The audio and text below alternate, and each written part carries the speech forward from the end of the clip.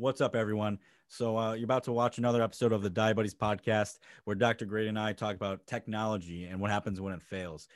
We talk about everything from what our thought process is when our blood sugar is a little bit higher to how often we should or shouldn't change our Lancets, because as diabetics, we're fantastic at changing our Lancets, as well as, what the actually means and how it could almost hurt and the emotional impact of technology failing as a diabetic. So we're excited for this one. We think it's a really good episode. And make sure you like, share, subscribe, do all those fun things. And we'll jump right into it.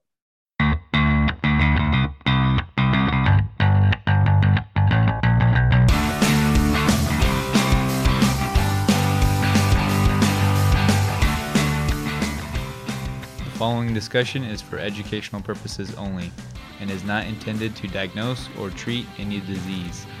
Please do not apply any of this information without first speaking with your doctor.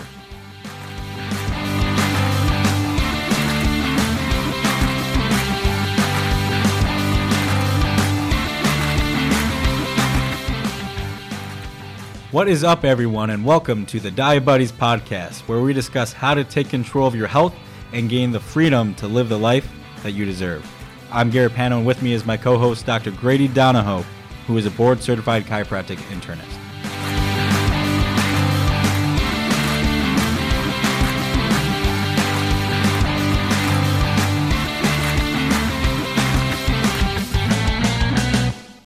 All right, and welcome back, everyone, to today's episode of the Die Buddies podcast. Today, we're going to be diving a little bit more into technology and what that means as a diabetic, as a type 1. But this weekend, it's been, it's NFL playoffs, and Dr. Green and I are both, he's supporting his Packers per usual, and I'm wearing my Bears hat in defiance of him because we are really the kings of the North. But today we're excited to dive into, some frustrations and strategies to deal with when technology kind of goes haywire. So, Grady, I'm excited to talk with you. Always a pleasure to host this podcast with you. Oh, yeah. Yeah, we got to get it done fairly quickly so that way I can watch the Packer game.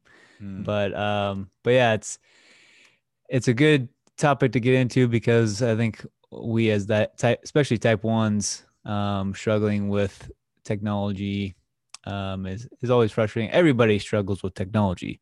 But when it comes to affecting your health and struggling with technology, it can put a little bit more frustration into the mix. And we've definitely dealt with that a lot. And so it's going to be a little bit of a soapbox, I'm sure. But at the same time, hopefully we can give some good strategies and information and help everybody think maybe in a different way and help people get through things a little bit more efficiently. I'm going to start by asking you, Garrett, when you go to and check your blood sugar and you see that it's a high blood sugar, what is your first thought? Is it that you bolus wrong? Is it that something has gone wrong with your pump or your pump site or your CGM, or what's kind of going through your head when you see that high number? Yeah, that's a good question. So when I see a high number on my CGM, or just probably more with CGM than finger stick, is what's going on. And my first thought isn't, did I bolus wrong? I literally think about all those questions simultaneously. Probably the most common thinking about a question is, what did I eat last? And when did I give insulin last? And I quickly answer that question. Oh, that was 15 minutes ago, or that was 30 minutes ago, or an hour, that I gave myself insulin. So I try to first think about the time frame so I can answer that question. And by answering that question, I think, okay, well, that's probably a calculation error or whatever have you. So that's typically my first thought is what has happened recently in the last hour, in a time frame manner that could answer this question, what got me here? That's my first thought. And based on that answer, then I have, flow charts in my brain of like this or that. Yeah, I got you. Yeah, I would say for me, it's very similar as far as, okay, because obviously blood sugar is largely driven by what we eat. And so thinking about what you ate last, what was in it, did you actually think about the proper amount of insulin to take, or was it just kind of off the whim because you're busy doing something? um, Mm-hmm. and then kind of auditing. Okay, if I took the right amount of insulin because that's a meal I usually eat, all right, then what went wrong um, in the outside of that kind of flow chart? Is it, stress in my life? Did something stressful just happen to me and so my blood sugar just shot up? Or is my body in some sort of stress state because I had lack of sleep?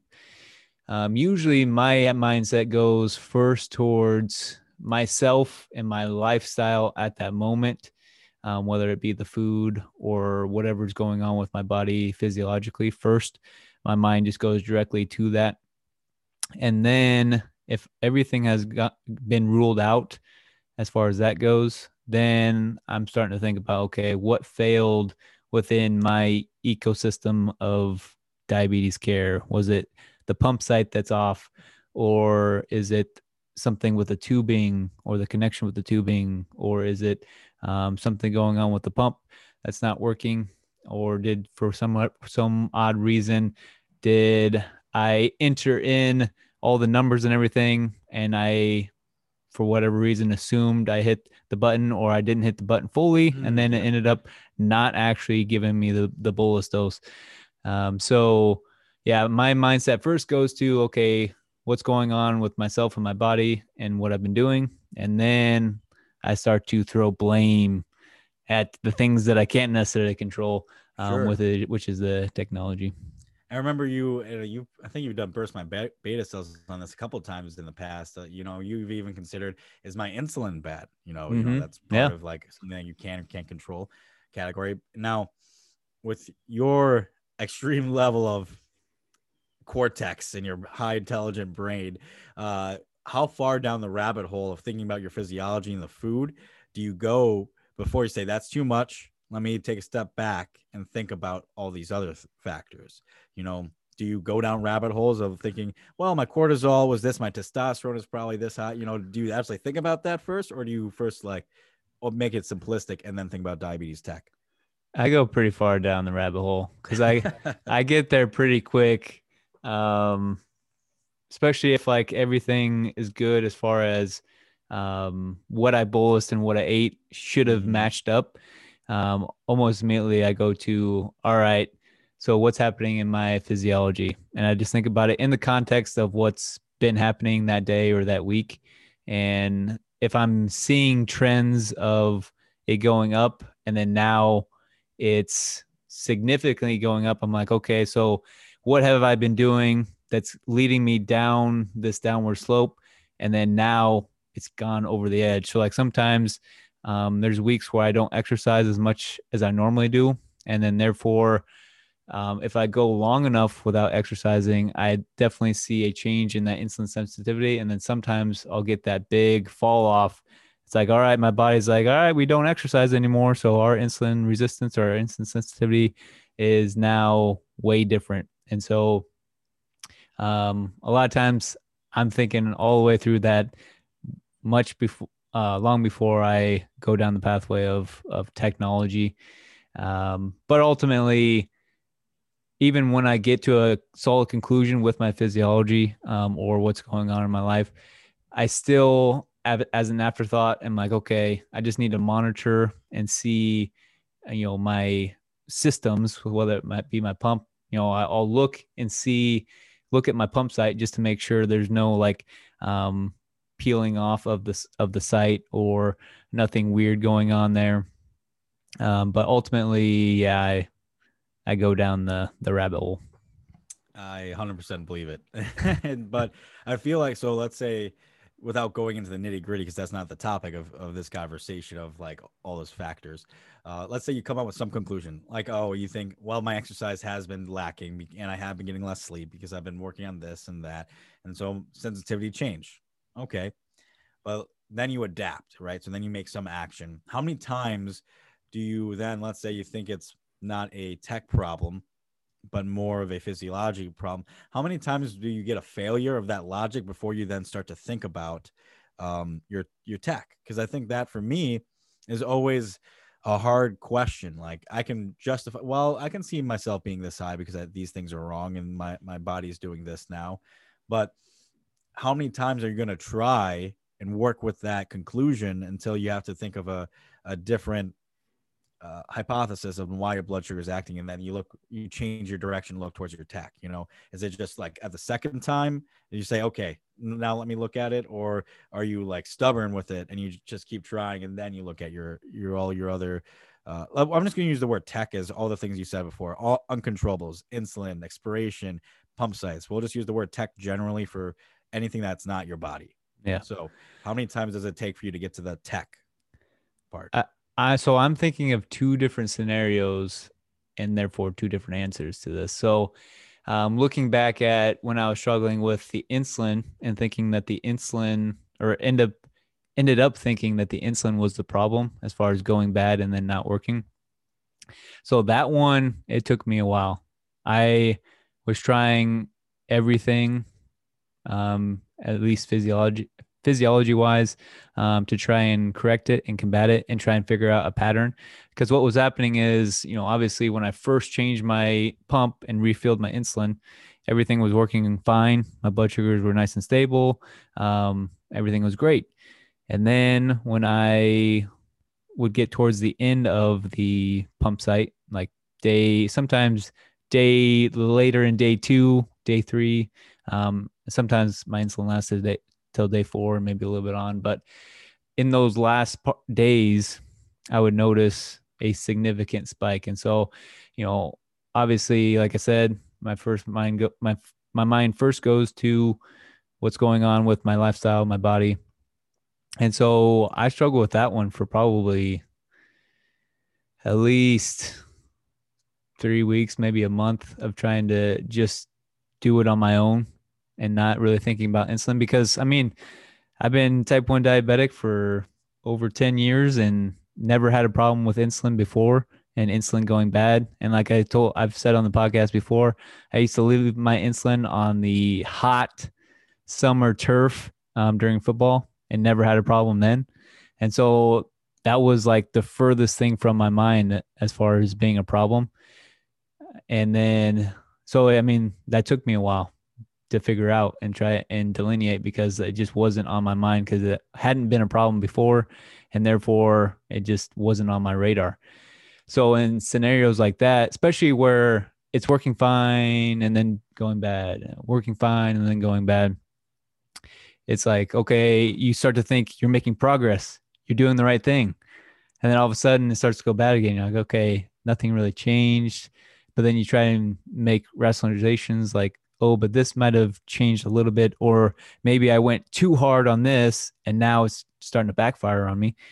Like with exercise or something like that, you can exercise too much or too hard, and then it ends up creating a stress response and therefore making a high blood sugar. So, all that's going on in my mind and contradicting, one another. So that one took me a while to finally not be stubborn and say, okay, there's something wrong with either my tech, like with my pump or the sites or something like that. Or obviously it ended up being the insulin. So that one took me a while. So before you get into your other scenario, I wanted to, you know, just outline that this is happening in the course of 3 to 5 days, right? And just remind listeners who maybe aren't type 1 diabetic or are new to being type 1 diabetic. This is happening in the background of life and the Mm-hmm. entropy and disorder and chaos of everything else going on. And like you said, it's enough to think you're getting progress, but it could also, just because of life, it parallels and happens with a ebb and flow of things that are going on in your world. You could be in school or at work, and you could be having great 3 days at work or school or something or whatever, and then you end up getting bad news at work, and then this is happening, and then maybe you don't even come to that conclusion, because then you start thinking, well, everything that's happening at work, is that and is related to this, and so that Mm-hmm. can delineate and get you sidetracked, but as well as it can make you forget about some of these things too. It's like you're dealing with everything, all the other crap of life, and yet you're trying to figure out in the course of 3 weeks, so 21 days, you're Yeah. essentially like your body and your mind and your health are somewhat declining and going up and down while you're struggling with life or maybe succeeding in life. But it's you're trying to figure something out so like that you haven't thought about ever before, and you have to make that conclusion while everything else is going on. And unless I think we're doing our best job to illustrate what that might look like. But unless you're a type 1, it's really hard to understand what that really feels. And but Mm, I know there are other scenarios and other people that can feel and empathize with that. But it amazes me that this is the stuff that we have to deal with. yeah. That took you 21 days to really kind of figure out that pattern. So that's I'm glad that you eventually figured it out. But it's so weird that, yeah, even in the back of your mind you have the turf experience and the hot sun, so it's just like such a low chance of the insulin being bad. Mm, And that's what it ended up being. yeah.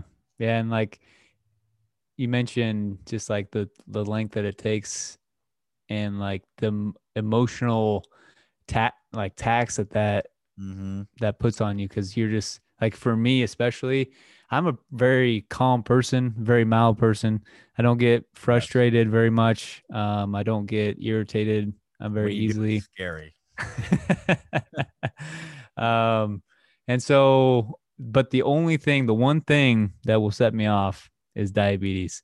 And so if I It's look true. irritated, or I am irritated, or I'm snappy, it's usually because my diabetes in some way, shape, or form is frustrating me. Mm-hmm. And so, that long a time struggling with trying to figure out why this is happening, it takes a toll, and it's just not a fun process, because you're just angry. You end up getting angry about it. So going to the different scenario, Mm-hmm. which is more acute, and thinking about basically a short term high, and in regards to, okay, how is it related to what's going on with either my body or my tech. So if I see a high blood sugar, first obviously I'm going to give a correction or do something to correct it, whether that's exercise or insulin or both. I'm going to do that. If it comes down, great. Then I know either my tech is working, or the exercise worked. If I take insulin and it does not come down, I'm still going to err on the side of, okay, well, what's pushing my body um to make more glucose? So was it that I ate too much protein or too much fat in one sitting? Yeah, because I do that a lot. I like to eat a lot, and so that sometimes happens. Or is it my um body is stressed in some way? Like, have I not been getting that much sleep, or is there just something that's stressing me out at that time? And I think with every person, that stress, like that emotional stress response, is you kind of start to recognize how it feels when it's related to stress. So like, obviously a good example is during competition. Like, most everybody gets nervous and or has a lot of sympathetics that are just pumping to get you ready for that competition. And so you recognize that feeling. Obviously that's an extreme side of things, but at least for me, that feeling, that emotional feeling, and the way my body feels is a very similar, just a little bit toned down when my blood sugar is high due to that. So I kind of take a moment and just try and, stop and think, how am I feeling? What's been going on? Is that affecting me? Is it not? Does it feel like a stress response, like a pure emotional stress response? Um, and so if that's the case, then I try and do what I can to help break up that stress response. So for me, what helps is, one, taking more insulin to try and get it down, but at the same time, I'm going to try and exercise, because the exercise portion obviously helps bring my blood sugar down. But at the same time, it helps me relieve the emotional stress that's going on. And so it helps get my mind off of things. It helps calm my body down. So that's one of the things that I like to do to help in that stressful situation. Some people like doing meditation or prayer or something of that nature, breath work, to help calm their system down, and that's really effective too for some people. So it just kind of depends on what your body likes and what you like to do. Mm-hmm. So So that's when you exercise though in this scenario that's the run, right? That's when you go for a run. Yeah, run or something that's really intense. Okay. So could be some sort of grappling or even just like a weights workout, but it's just gonna be really intense. So it um Like a one, higher heart rate. yeah, higher heart rate. So it's gonna one bring my blood sugar down quicker, but two, it's if it's harder and more intense, my mind's more on that than it is on anything else. So if it's more intense, obviously you have to focus on what you're doing because it's intense.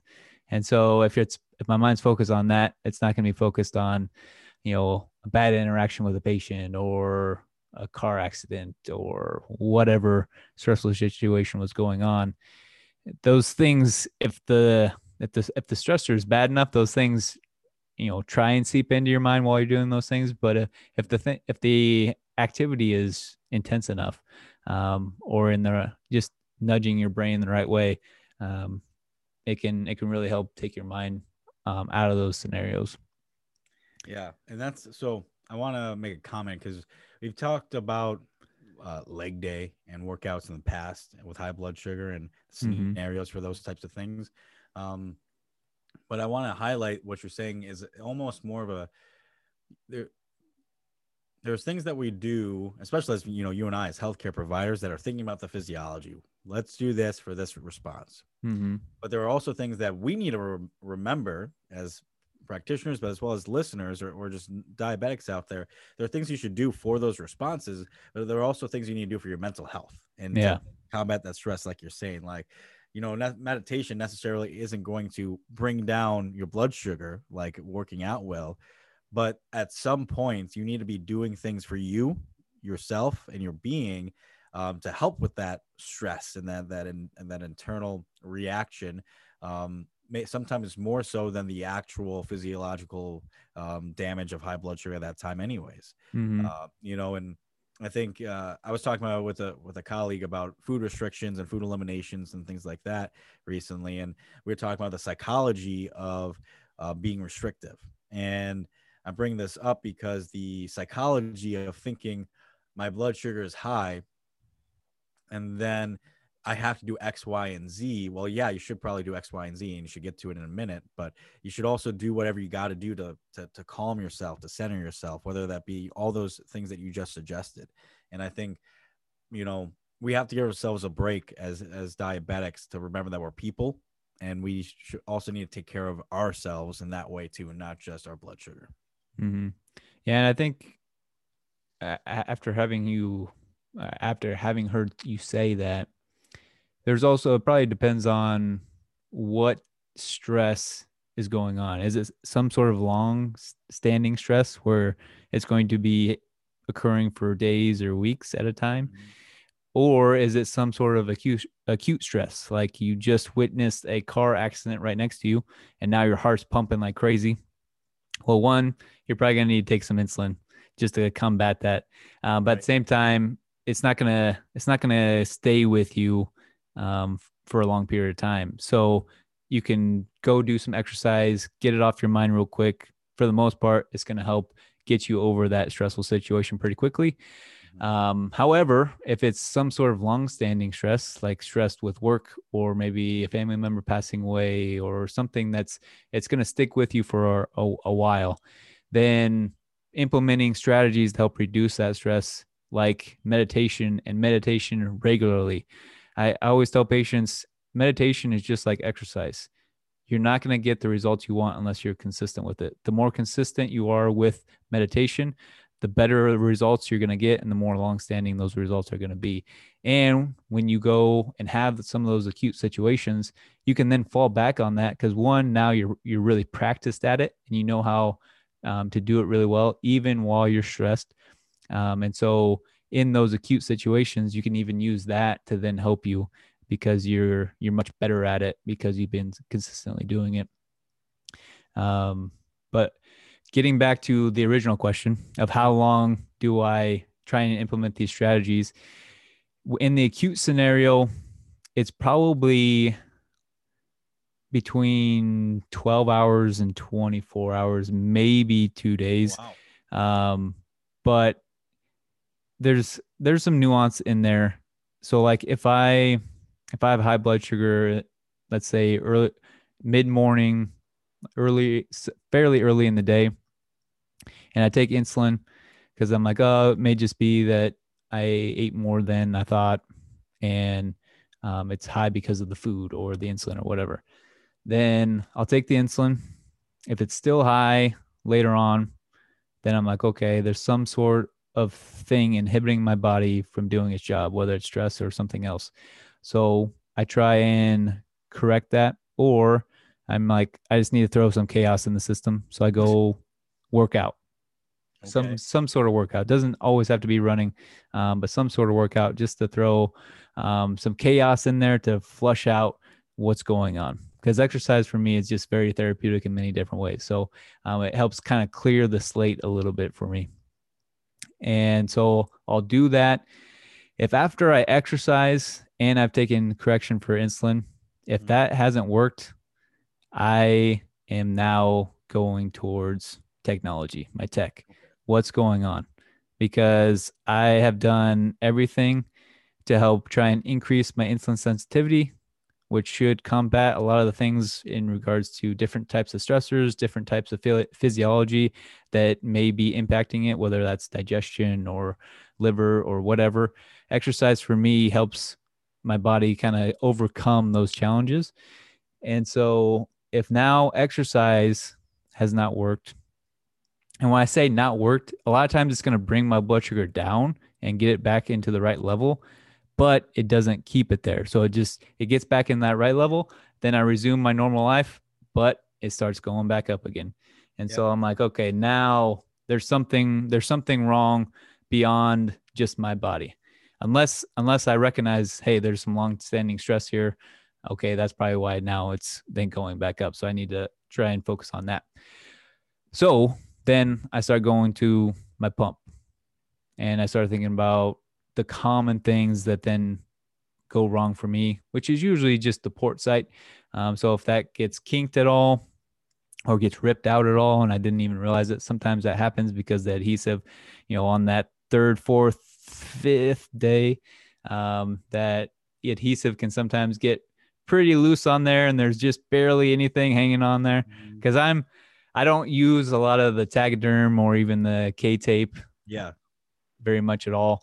And so that sometimes happens with me is that it K tape as sometimes, in like kinesio tape. yeah, kinesio tape. That's funny.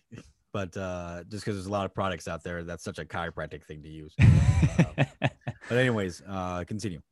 Yeah, so I don't use a lot of those tapes, but unless it's like the second or third day, and I'm like, well, I got another day or two left in me. I'm not gonna trash the site yet, so I'll use them then.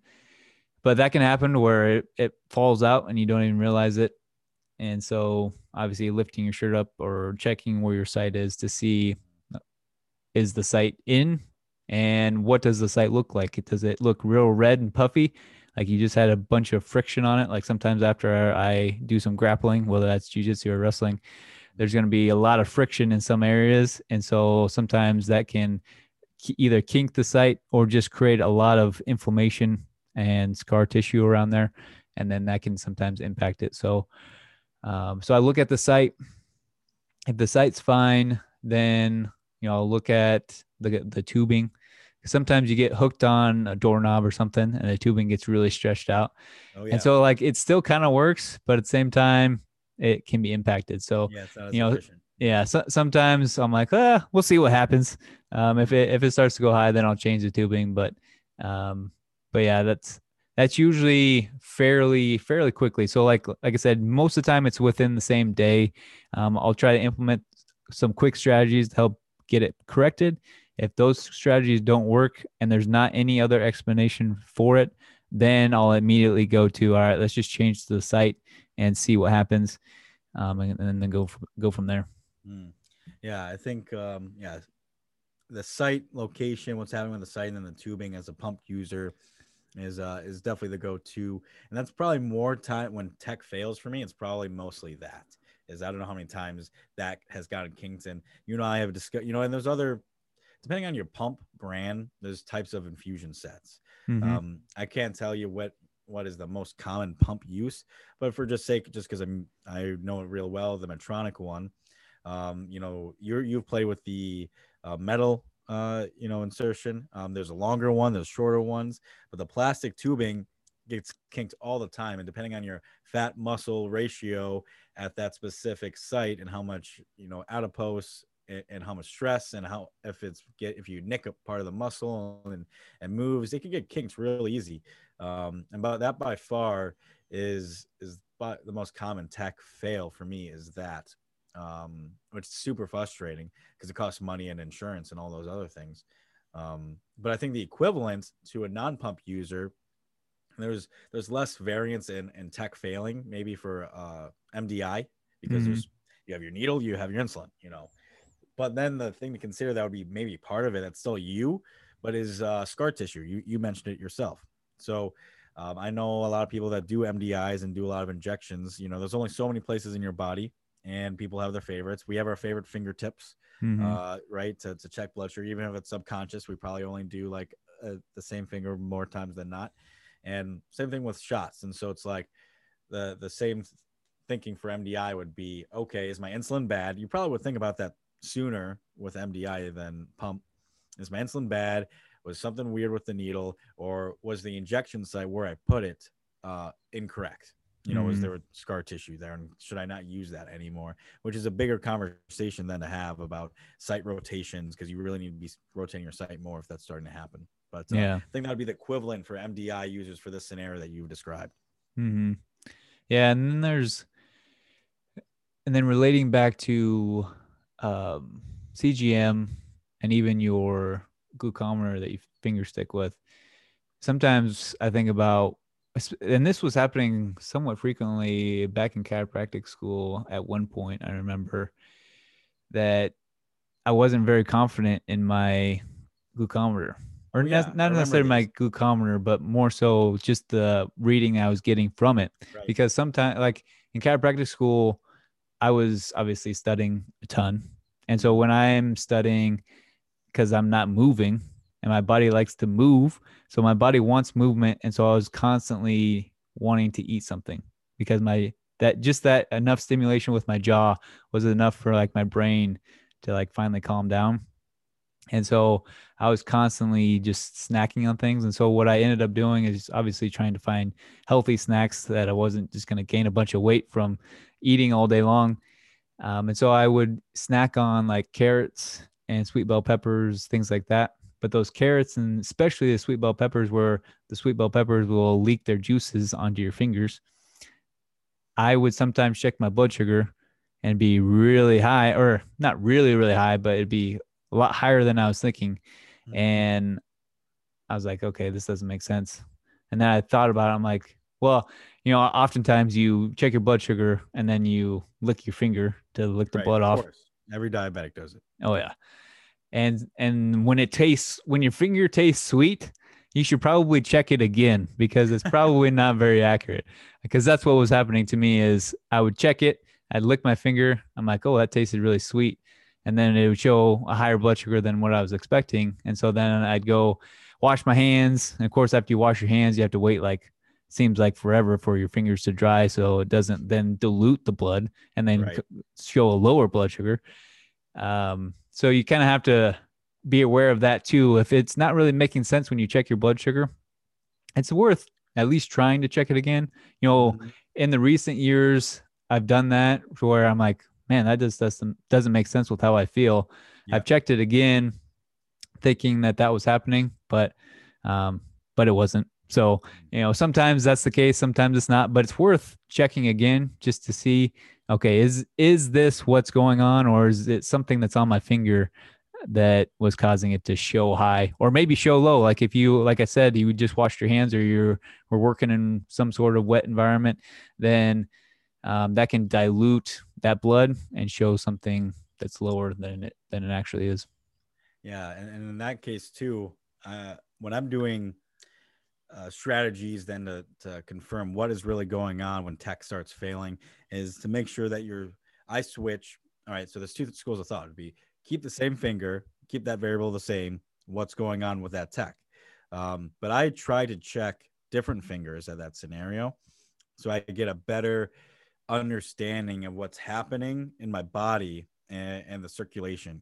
So if the blood sugar reading seems weird or seems high or low, wash my hands, do those things instead of maybe like the outside of my left index finger. Maybe I'll do the outside of my pinky or something on the same hand, or then I'll switch hand.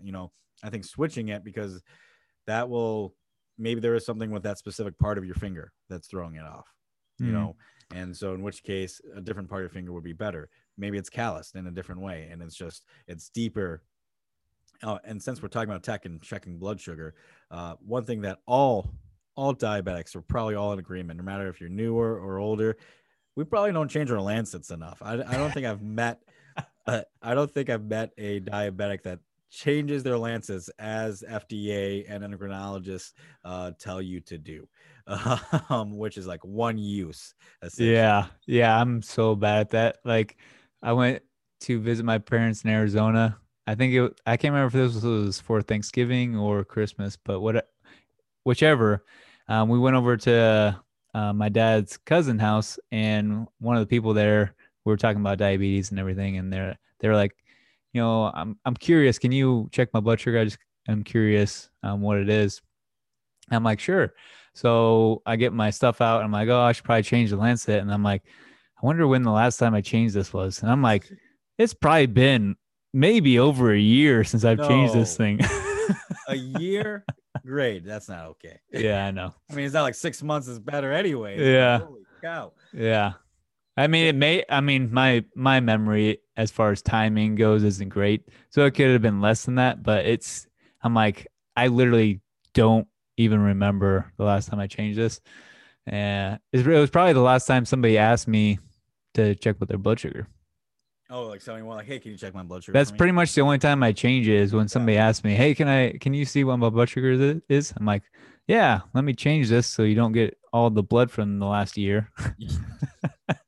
And so to the type 2 or non-diabetic listener, the Lancet is the needle that you use to poke yourself. So Yep. we now are recording and putting these podcast recordings on YouTube, and so you can see these. But I'm holding a pen up to the camera, right? So it's like you put the pen on your finger. If I could, don't miss my finger, and you put it on the finger, and then as I push the pen button, like the actual pen comes out, right, where the actually has the ballpoint ink, and that is what's happening. That's the Lancet. The Lancet is the needle that shoots in and out real fast, breaks your skin, hit, ends up nicking a capillary, so you can squeeze blood out to the surface to put on your meter. That being said, the reason why you want to change it very frequently, as we're supposed to, is by multiple uses, that needle gets bent, just like the Yep. Gets injection toll. or the fusion. Yeah, it takes its toll. And so then there's some type of metal that you're using to stick yourself, and it gets more crooked and crooked and crooked at like a 90-degree angle. And you could be like jamming a needle that's at a 90-degree angle trying through your skin, and that's when it starts to hurt more. And Yeah. yet, but you get calluses, you don't feel it. You're very peripheral pinpoint neuropathy, so you don't feel it, and you just kind of, as a diabetic, go about your day because it's just a hassle. You're like, screw that, I'm not changing that, but we should be changing it to Yeah. I think save our they fingers. don't they say you should change it after Yes, every prick. yeah. I'm like, that's just excessive. Like I think I change mine realistically probably every couple weeks or month of one click. So like I use, some people with lancets have like the one and done, like it's just like they only put one needle in, but I like the Yeah. ones that have a couple of them in. Hmm. So it's like I twist the dial and then I'm on like number two and then number Oh, I three out of see. six or whatever. And so I like doing that. And so like every few weeks, I just like give it a turn when I remember. But it's definitely something, as all diabetics, we fail to do. But as you're trying to come up with the solution about high blood sugar or what's going on with your blood sugar, that's something maybe you should consider too. Hmm.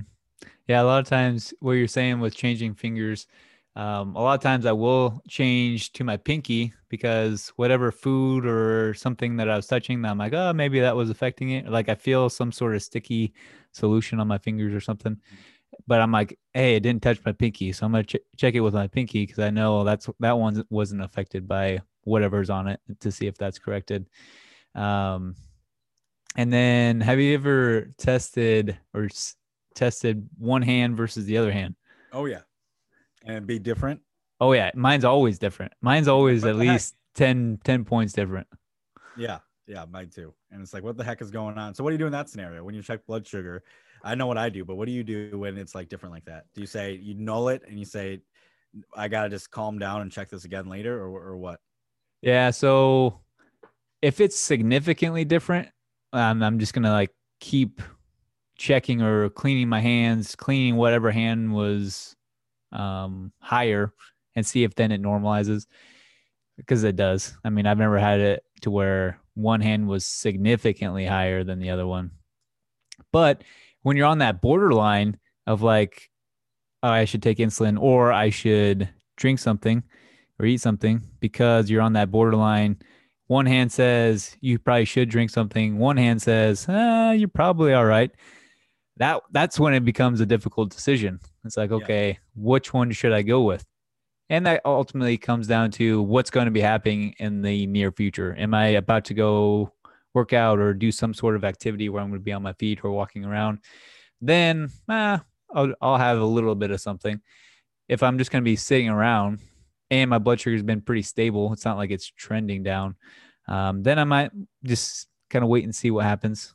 Um, but yeah, that's when it becomes really tough is when one hand says, oh, you're good to go for a while. One hand's like, you might think about doing something.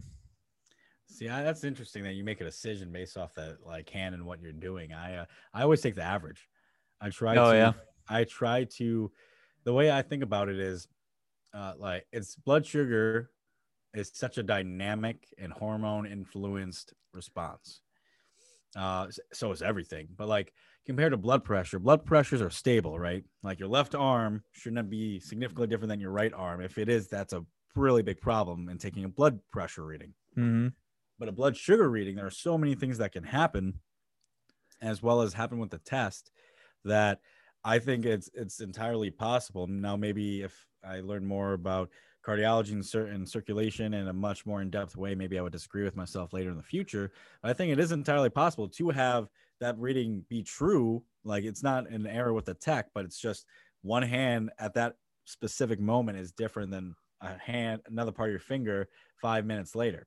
You know, Mm-hmm. and I think that's entirely possible. So I then think about my body and the blood sugar and its stability as more of a fluid thing.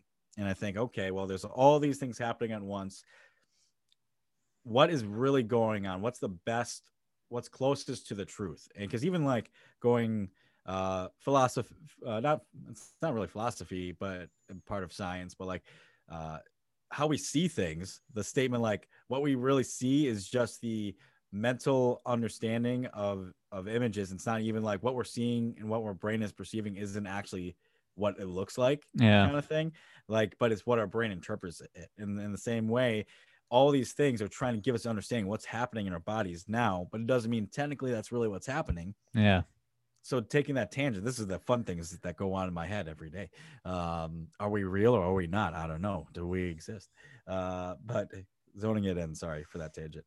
Um, Zoning in, when I look at my blood sugar, I think that I take the average because I think the average is a more truer value. And then sometimes then it's like, well, let's say it's between 80 and 100, a big point difference, and the average is 90. I'm like, I feel like how you say, like, what am I doing? Well, I feel probably closer to 100. So instead of it being 90 and down the middle, maybe in my brain I'm closer like 92 or 95.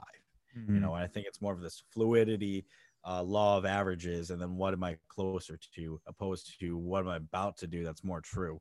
And that's kind of how I think about it. So that's interesting. I just assumed you were gonna say you averaged it too, but I'm Nope. surprised. Yeah. And ultimately, I think I would assume a lot of diabetics are this way too. It kind of comes down to how you feel. So if Yeah. you're feeling kind of shaky and that's why you checked your blood sugar and you're on that borderline, well, you're Mm-hmm. probably going to drink something because one, you just want to feel better. You don't want to feel shaky or lightheaded.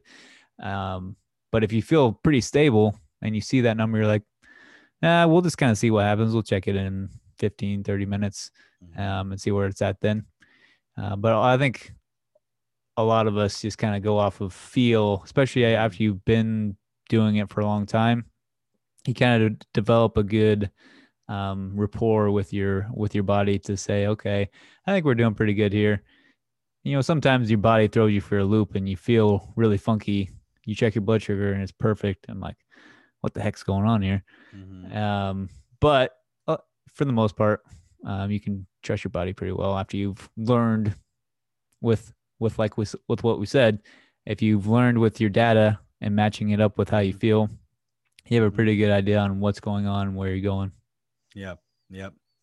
Now I want to take a moment because we're telling lots of stories. We're going back and forth, and I think some people might want to be like, okay, all I want to do is in this scenario, what do you do? In this scenario, what do you do? Well, maybe make a blog post or something about that to be that nitty gritty. But I wanted to, since we're just on the clock, I wanted to share a story about when technology fails as a diabetic, like what else could be going on, and the emotional impact that could be. And what made me think of this is a story a friend told me about we were messaging back and forth a few weeks ago. That my friend is in emergency services, and he's like a paramedic, firefighter, EMT. I think he's more on the former, not the latter. I think he's way past EMT. But anyways, he's telling me this story of this call that he goes on, and it's this guy who's type 1 diabetic with hyperglycemia, and he's been a diabetic for a decent amount of time. He's like in his 20s, and his blood sugar is like 500 something, right? So it's pretty up there. Wow. Yeah. And they get to the call, and he wasn't sure if he wanted to call. This guy has been fighting blood sugar, so this isn't like a newer diabetic. This is maybe a few years, but he's been fighting his high blood sugar, kind of like what we've been describing for a while. And his blood sugar just kept creeping up and up and up. And he wasn't able to figure out what technology was failing. And he was doing all the right things. Let's say it's you or I or anybody else who's really in depth knowledge of nutrition or lifestyle and really considerate of all these things. You know how to bolus, you know how to do dual and square wave, you know how all these crazy strategies as a diabetic. Like, you've taken a lot of effort at this point to take control of your life and live the life that you deserve. And you can do all these things, but his blood sugar was still creeping high. And he didn't want to call EMS because he didn't want to feel like a failure that he could get his blood sugar down. But he eventually made the call that I can't do this alone anymore. I need like IVs. I need that type of intervention. My pump and my shots aren't doing it alone. And so they put an IV drip, they put an insulin drip in him, and they eventually transported him to the hospital for like the day. But what ended up happening was it was a pump failure. Mm. It was like an infusion set or something like that. And you can do all the right things as a diet. You can know all the things. You could have a PhD in insulin sensitivity, but yet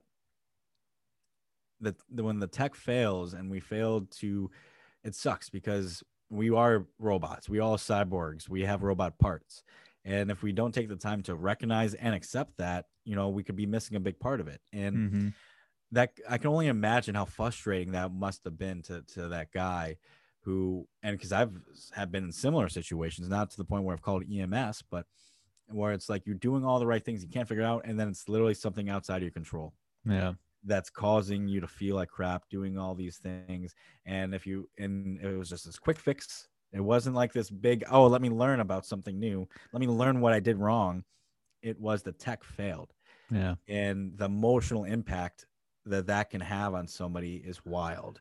And I think it's not talked about enough of this feeling of I am really dependent on this and it sucks. Yeah. And it's okay to be upset about those things. But when I heard that story, I was like, oh man, instantly I wasn't thinking about what he was thinking about, the EMS guy, about all the other stuff. My first thought was, man, that guy must have been so upset at himself. And it's, you shouldn't be upset at yourself. You're Yeah. human. Yeah. And I think it's okay. it's almost worse when your tech fails, at least emotionally for me, because like as diabetics, you just become so comfortable being self-accountable. Like Mm-hmm. it was your fault and you did something wrong. You did something wrong and now you're paying the consequences for it, which there's still frustration with that, obviously. But when you're doing all the right things and you're like, man, like there's literally nothing I could do better. Like, and then you realize that it was the tech that failed. Mm-hmm. Man, it's so frustrating. Yeah. And like when pump sites go off, especially when it's like super inconvenient, you're out either working or you're out at some event or something where you can't really change your site, whether it's because you don't have it there with you or Mm-hmm. you're just people are relying on you and you're super busy. You can't just take a moment. Yeah. That's even more frustrating because now you got all this craziness going on. You're already kind of in that high pace mindset or high stress mindset. And then now you just had this big stressor dumped on you that you can't do anything about at that moment. Right. And it wasn't necessarily your fault. And it fires you up. It Mm-hmm. really frustrates you.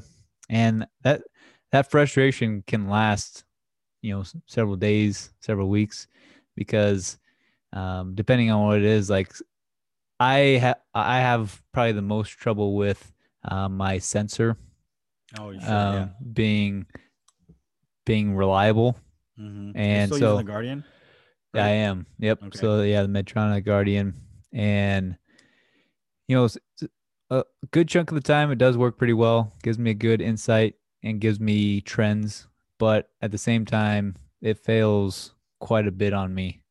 Both just like totally failing to where it tells me I have to change it, or I'm like, I'm looking at my pump. I'm like, this just isn't right. Like, I can see the trend of where it's going or where it is. And I'm like, I know that's not it because I don't feel nearly that bad or I don't feel anything like what that number is showing me. And then Mm-hmm. when I go and Yep. check my blood sugar and it's way off, I'm like, man, if I didn't understand my body very well and I made a decision off of that CGM, because I'm sure most people do, especially early on. Like if you've just been diagnosed and you have a CGM, like you you don't really have a great understanding of how your body feels in certain situations. Right. And so you're going to be going off of that CGM probably a lot.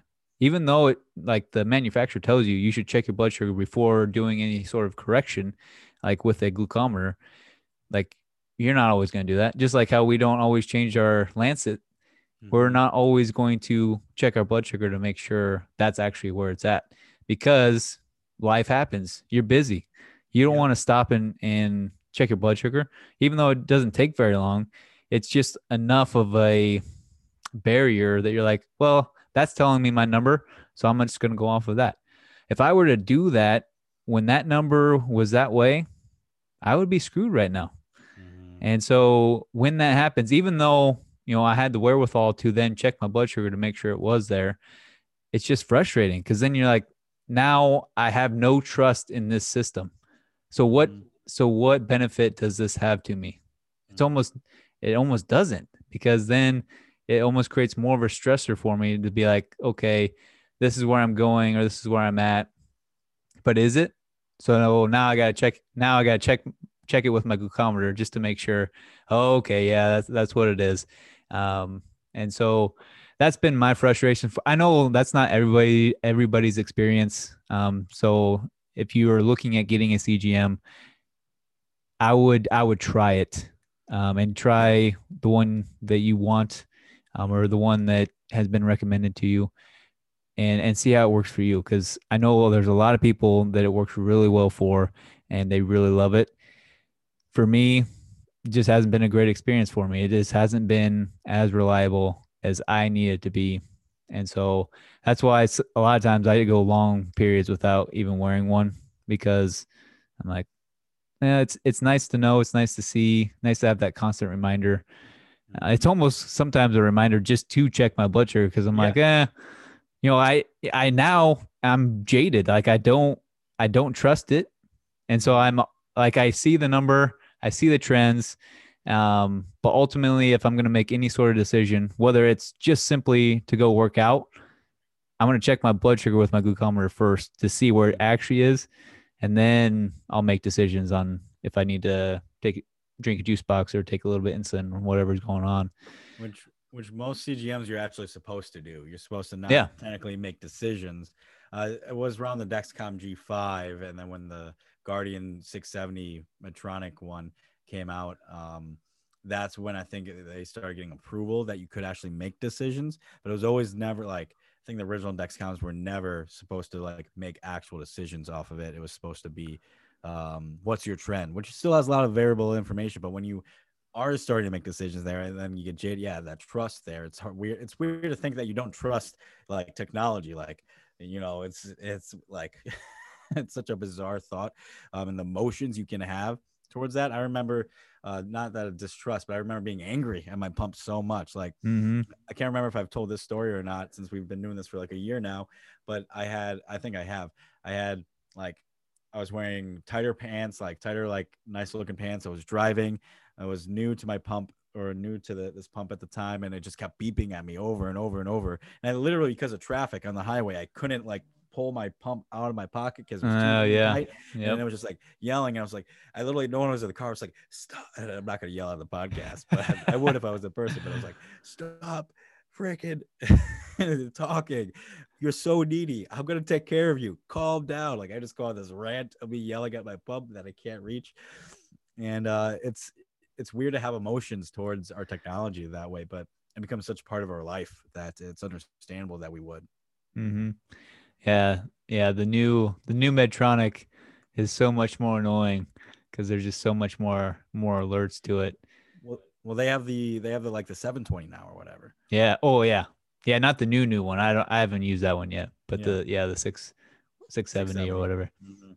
But I wanted to say, despite all of this, this is like the impact we're discussing, and it's okay to talk about these things. And this is also why it's important to why we want to have this podcast, why it's important to interact with other people, whether it be at diabetes camps or on Zoom meetings or conferences, because you're not alone. People feel this way too, if you're type 1. And so, but that being said, it's okay, and we should talk about these emotions and these interactions. But when you're feeling that frustration, or if you ever feel like a failure, there's still tomorrow, and there's still tomorrow to learn. Take what you learned from today and to apply it moving forward. It's like, for me now, if I have a sense that it could be my pump, like you said, 6 to 12 hours is what you wait. I don't I don't mess around with it. The second I get the whiff of that it could be my technology, because I've had so many technology failures. What used to happen with my pump, before the one I had now, is that it would say no delivery, especially when I first put in a site. But if I pushed enough insulin through, it would start delivering. But that would last like 12, 24, 30 hours. And so, but I knew I didn't want to waste one. So I knew if I kept pushing it. But now I've done that so many times in so many years, it's like, I will figure out a way to replace this site. I will spend, if it takes 30 minutes on the phone to get that one sensor, or do it on Medtronic's website, do whatever I need to do to replace that one because there's a failure in the tech. I'll do it because now at this point, um, I've learned. But what I was getting at was that you take what you learn, you do the best you can, and it's there's no this is rocket science. This is hard what we're Mm-hmm. doing, and it's okay to mess up. And as long as you wake up the next day and take a breath and try to take what you learn and apply it, and try to get just a little bit better. That's all we can do. And that's all that you should strive to do. And that's okay. Yep. Yeah, it's worse than rocket science because there's so many variables and they're ever changing. And so Mm-hmm. so if you're not winning right now, you will get there as long as you keep trying. You keep trying to find and get as much data as you can and try and understand your body as much as you can. Because ultimately it's going to be different for everybody. Like Garrett, he struggles a lot with his port sites. Me, not quite as much, but I struggle a lot with the sensor. And so Mm-hmm. that um, poses different challenges and different solutions to those challenges. All right. And yeah, so it just comes down to you being your own advocate for your health, being essentially your own doctor, and trying to figure out how your body works best and what works best for your body and your situation. Because like, we both have pumps, and some people Like, especially after hearing this, I'm sure people aren't super excited about getting a pump. Because it just adds more variables to It does. things. But at the same time, I mean, there's pluses and minuses. You have Yeah. convenience and all that stuff. But at the same time, a lot of people, they love the MDIs and it works Yep. really well from them. So everything, everything you have to take for a grain of salt and see what works best for you. Right. Wow. Well, I think this is a good like natural stopping point to this. And we'll kind of follow up with maybe more details about nitty gritty stuff. But I think our biggest goal with all of this is just to share this information and have a space where people can listen and talk about these topics. So if you want to continue with that mission, we appreciate you liking and continuing to share these episodes. Send it to somebody or maybe somebody you don't know, but just briefly like online that you've had a few messages back and forth, whatever it may be. But we encourage you to help us share. It's okay to talk about these things. It's okay to have tech failures and be proud of your robot parts, as one of our first guests has said. And Mm-hmm. I actually saw a post on Instagram. It was like a diabetes word of the week. I think it was by like Young, Wild, and Diabetic. These two girls that have an account, and the word of the week was what was it, like pump slut or diabetes slut? Maybe I shouldn't have said that word on a recording, but it's like people who take pictures with their robot parts and share it loud and proud. And it's kind of a Yeah. joke. Like it's not Yeah. meant to shame like that, it's, if anything, something to embrace that, like, yeah, I show off my robot parts. Like, screw you. Like, I'm like this badass and I have these things and I live a good life. And so anyways, I think it's okay to show these things off and just move through life. So thank you all for listening. That was a side rant on a closing. So you can, if you want to try to close out against I failed to close and just ranting again, Grady, I'll leave it to you. I'll shut up. Yeah. Well, I just wanted to add a little something because I've announced this before or earlier in the year that I'm actually going to be doing a review on the different port sites. So kind of related to Oh the yeah. topic that we talked today, and talking about the pros and cons of each and how well they worked on my body, and hopefully give people some insight into maybe changing the type of port site or at least investigating different ones because I didn't even know there was more than one because for whatever reason, I just kept ordering the same one and just Mm-hmm. assume, hey, that's the one that they make and that's the only one.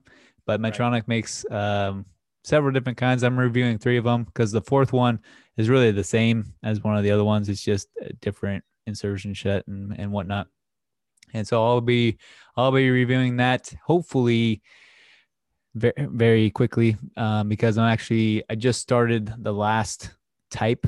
And so we're going to see how that works out for probably at least 4 or 5 of them just to make Cool. sure I get a good idea of what's actually working and what's not working.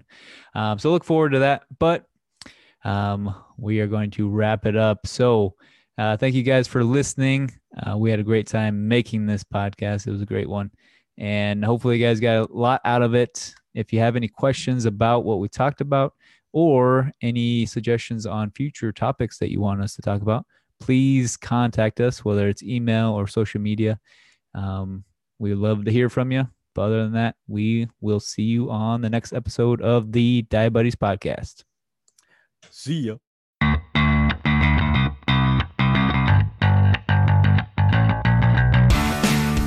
Thank you so much for listening to today's episode. If you found value in today's conversation, we would appreciate it if you gave a 5-star review. It really helps us branch out our community and get our message across to those who really need to hear it. If you want to interact with us on social media, you can follow us on the Diabetes Podcast on Facebook, Twitter, and Instagram. Or if you have any questions, comments, concerns, or moral outrages, you can email us at thediabudiespodcast@gmail.com. Thanks.